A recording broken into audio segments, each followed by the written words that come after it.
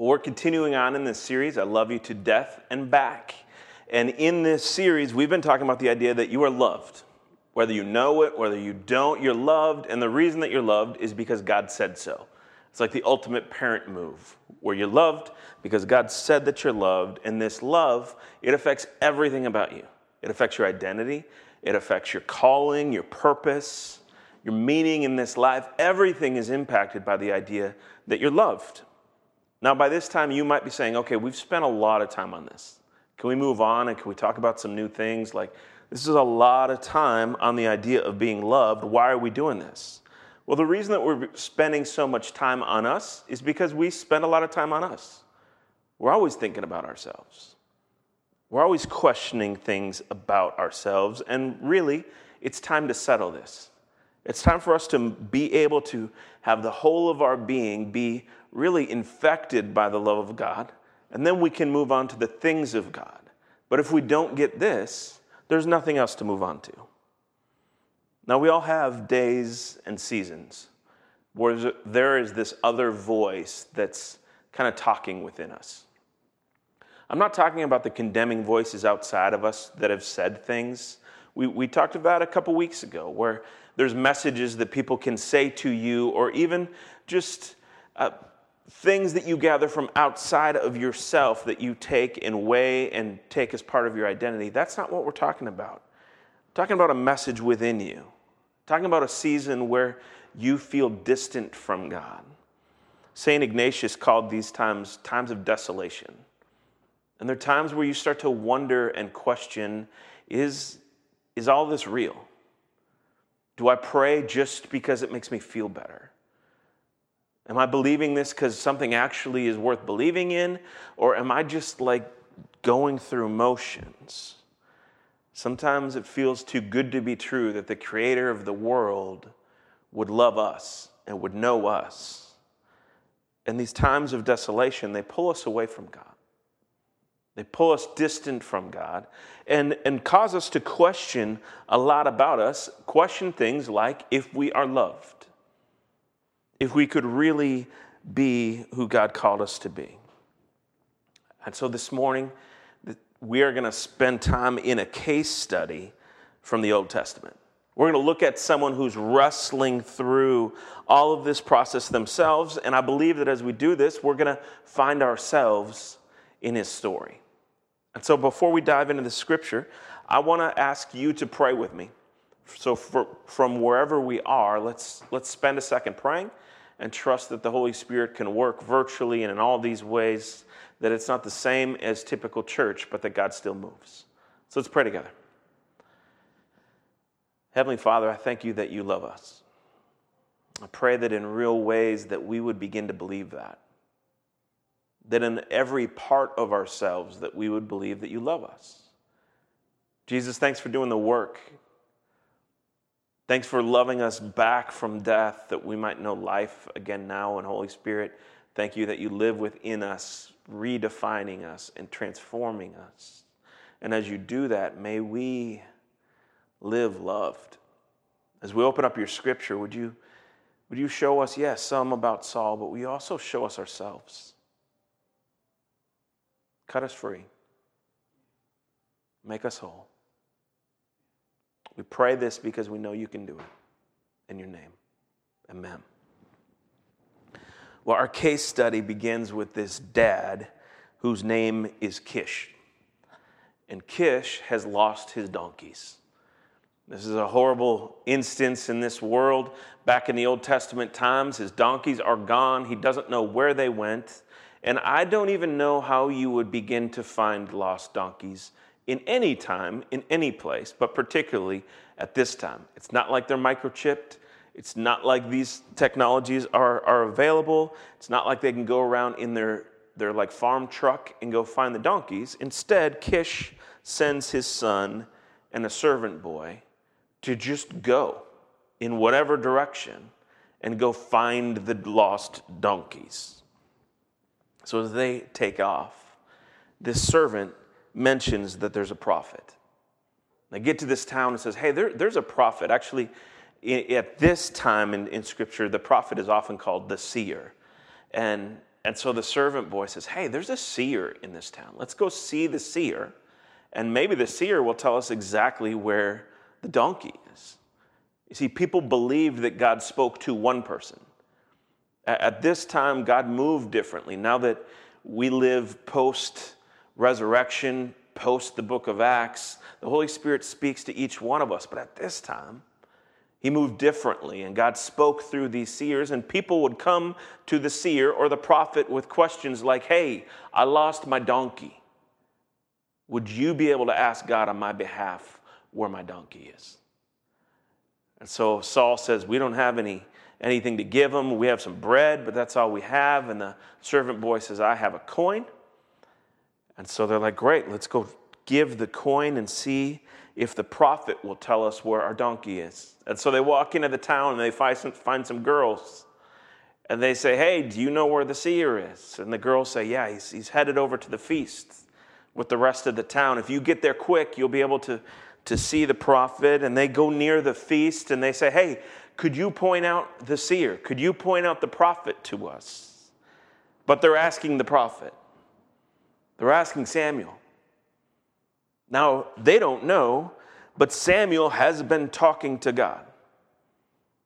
And they think they're just asking an average man here, and it is the guy that they're out to find. But God has been talking to Samuel, as Samuel talked to God, and he's been talking about Saul, this boy with the lost donkeys. He's been talking about this guy coming, and God said, hey, tomorrow, this young man's going to come, and I need you to anoint him as king, because I've heard the cries of my people. And I'm answering by sending this king to bring freedom to my people. See, this is important. Now, if we know the story of King Saul, we probably think he is bad from the beginning. But that's not the case. His story begins with God wanting to respond to God's people. Sure, God was reluctant on giving a king because it blurs the lines between needing a God. But he wanted to answer the cries of the people. He wanted to bring freedom to his people. And so Samuel hears from God that the king is Saul. And Samuel looks at Saul and says, go to this feast with me tonight. And I need you to know that your donkeys, they're found. It's fine. I'm not going to talk to you about the donkeys. In fact, I'm going to talk to you about you. Because, well, you're to be the king. Now imagine that the prophet in town, the seer for your nation, the person who hears from God, looks at you and said, don't worry about the problem that you had 30 minutes ago. That problem's resolved, the donkeys are found, everything's good. I want to talk to you about something that matters more. You are king. Saul hears this. And his response is, I'm from the tribe of Benjamin. We're the least. And within the tribe of Benjamin, I'm from the most humble family. I'm from the least qualified, the smallest, least important family. It can't be. That's not me. And so he goes to this feast and he's seated in the seat of honor. He then goes and spends the night, and the next morning, Samuel wakes Saul up, sends him on his way, and says, you will be king. And we pick up in 1 Samuel 10. It says, Samuel took a vial of oil and poured it on Saul's head and kissed him. And he said, the Lord has anointed you ruler over his people, and you shall reign over the people of God, and you will save them from the hand of the enemies all around. Then he even gives him a sign. If the anointing of oil isn't enough, if the kiss from the prophet and the words from the prophet aren't enough, he gives him this sign that, hey, you're going to go to this town, and here's the exact conversation that's going to happen. Here's the exact things that people are going to say to you. You see, sometimes we want signs so bad. And why do we want them? Because we need to know what is true is more true than these feelings that we have inside. Saul is certain that he is from the least and the smallest, and he wants this sign that maybe, just maybe, what Samuel is saying is true, and he's anointed, and he has this sign that's confirmed by the conversation. Then we get to verse 9. It says, as he turned away to leave, Samuel, God gave him another heart. And all these signs were fulfilled that day. You see, he's finally leaving from the prophet. And God gives Saul a new heart. We've sang of this, right? We've prayed for this. We've read of this in other places in Scripture. And here we see that it happens. This guy Saul, who is the least and the smallest, is given a new heart, an anointing, a role as king, and a sign of confirmation that all of this is to be. Then in verse 11, we see that when all who knew him before saw how he prophesied with other prophets, the people said to one another, "What has come over this son of Kish? Is Saul among the prophets?" They knew where he was from. They're like from his neighborhood. And he came back and they're like, "Get out. Saul has never acted like this before. He's never prophesied like this before. He's never looked like this before. There is something different about him." Everything is different within Saul. The new heart, I think that was shining through. This gift of prophecy, the anointing, the Spirit of God upon it. Like, everybody could tell. They could physically see this, and they said it to him. And yet the voice within believed he was the least and the smallest. Now, if you've ever had that voice within you that believes that you are other than what God says that you are, it's not that you should feel shame over that. See, that's the moment when we bring that to God. Hey, you say this, but I feel this. And we bring that to God in prayer. I believe there was an invitation on this road for Saul to say, "Hey, you have anointed me. You have given me a sign, a new heart. Even my neighbors can recognize it, but I can't yet, God. I still feel the least and the smallest." But he didn't bring it before God. Instead, he stuffed it down. And instead of acting as the anointed king, he acted like someone who had something to prove.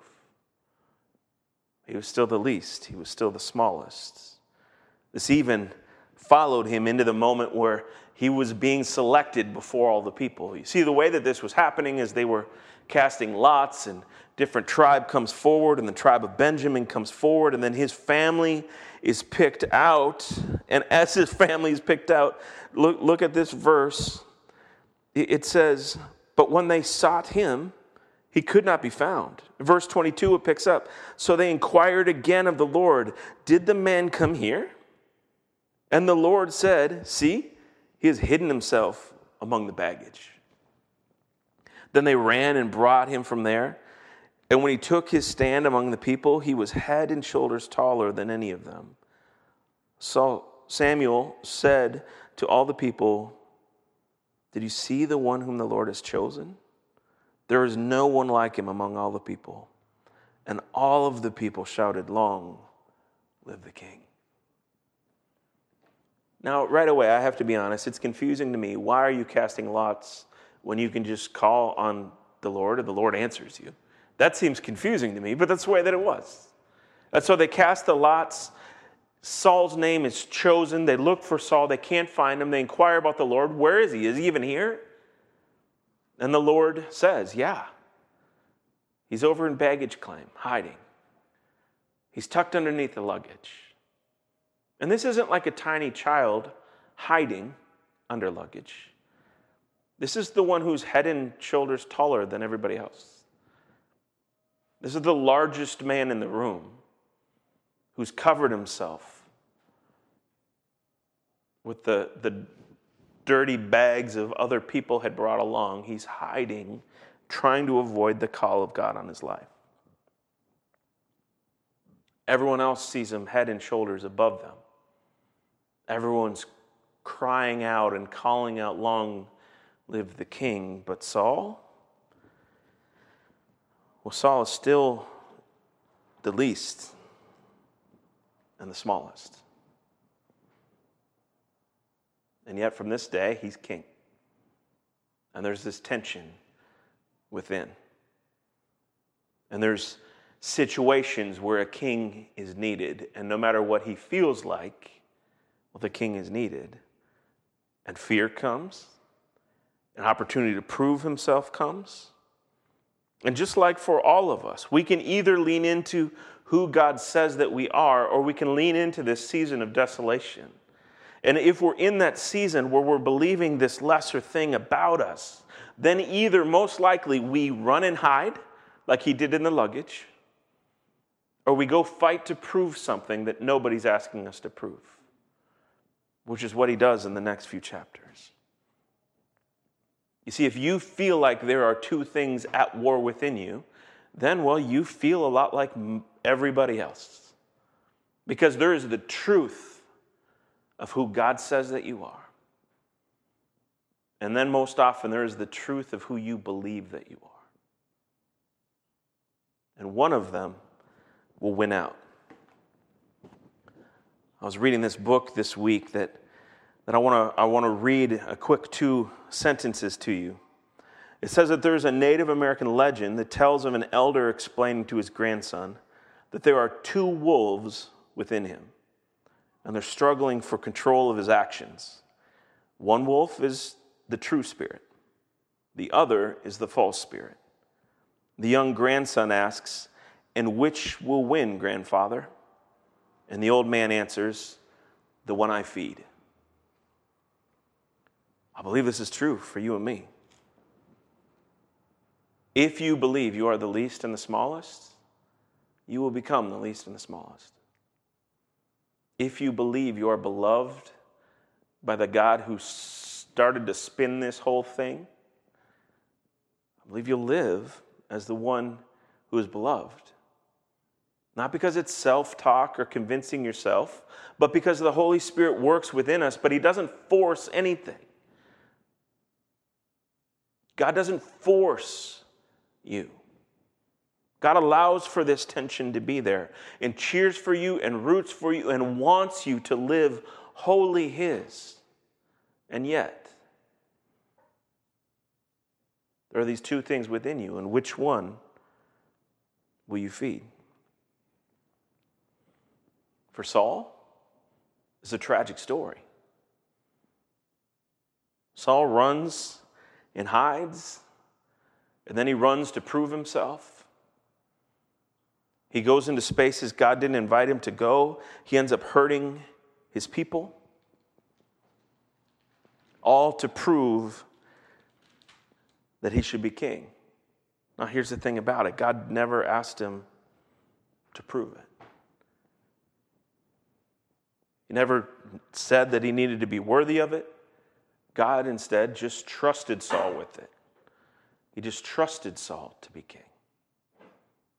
Trusted Saul to believe that God would work through him. And that's just not what happened. Instead, Saul just lived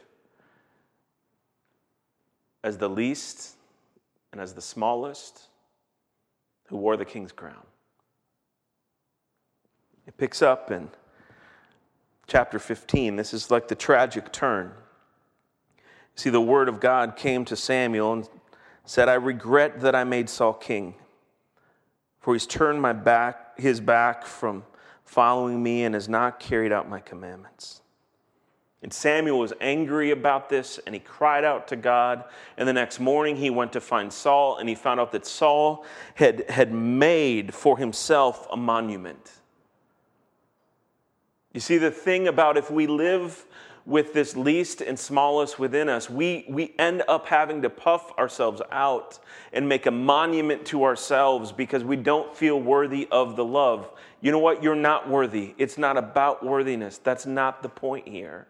The point is that you are loved.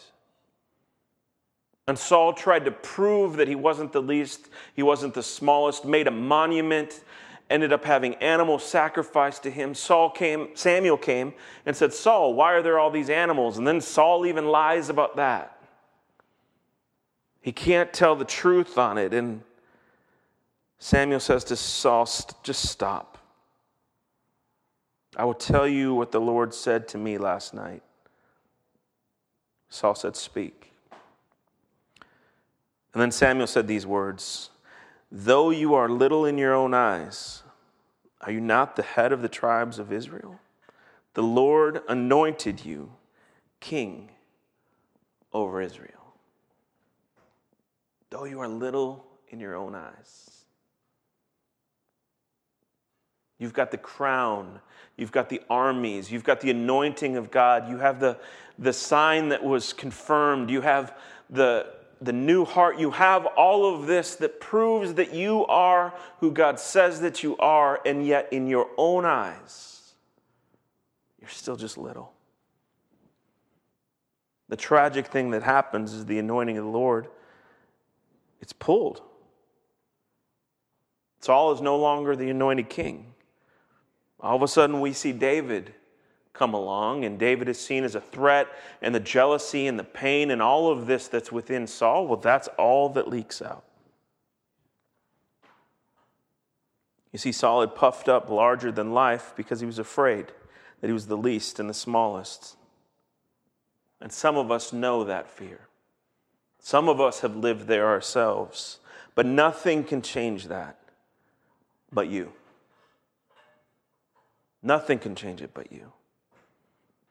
You see, inside each of us is a decision. God has been clear about who God thinks that you are. 1 John 3:1. I hope by now we've about got this memorized, right? See what love the Father has given us, that we should be called children of God, and that is what we are. God could not be more clear about who God says that you are. You are His child. His love is lavished on you. There is no lack. There is only abundance and clarity. You are His. The problem is within you, you are probably equally clear about who you believe that you are. And which one wins out? Are you unworthy, undeserving? Well, that's not the point. None of this has ever been about being worthy or deserving. You don't behave right, you don't say the right things. It's never been about that. It's been about the fact that you are loved, that the Holy Spirit dwells within you. That's the point. So what do we do with this? Well, some of us, we need to forgive ourselves. There's a whole bunch of baggage we're carrying on. We're bringing this with us place to place to place. We can't forgive ourselves. We haven't moved on. We're trying to prove that that's not us anymore.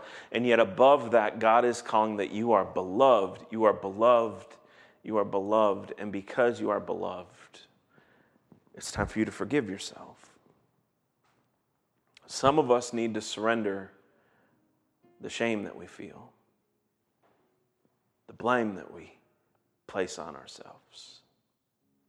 I'm not saying resolve it all and come to God with it all tidy and nice. I'm saying we come to Him with this mess that we have. God, I know that your word is clear. I even feel it in my spirit, your Holy Spirit confirming that within me, and yet I've got all this stuff and all this shame and this blame that I carry. God, what do we do with this?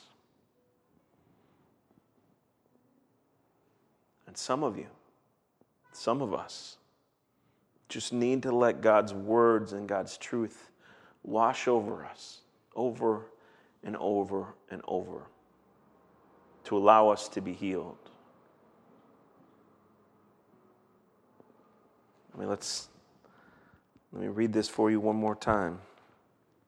See what love the Father has given us, or in other translations, lavished on us, that we should be called children of God. And that is what we are. The most true thing about you is that you're loved by God. But until you deal with that, and until you let that flush through all of you, your past, your present, your future, your mind, your emotions, your physical body, until that truth washes over all of us, there's no biblical or theological fact that really even matters. Until we know that we're loved, there's nowhere else to go. So though I know it's difficult because we're virtual and there are plenty of things that could distract you, I've been praying this week that the Holy Spirit would nudge us towards believing that this would be the wolf that we would feed, the reality that you're loved. We have some people who'd love to pray with you. If this is the first time you've explored this and you're like, okay, maybe I'm loved, they'd love to pray with you. But also if you're struggling with holding shame, or you're struggling with not being able to forgive yourself, wherever you are in this journey, you don't have to do it alone. And one of the biggest steps for us to begin living loved is to call out these hidden parts where we feel less, we feel small. Call those out and surrender those before God. And we have some people who would love to do just that with you. Let me pray over all of us.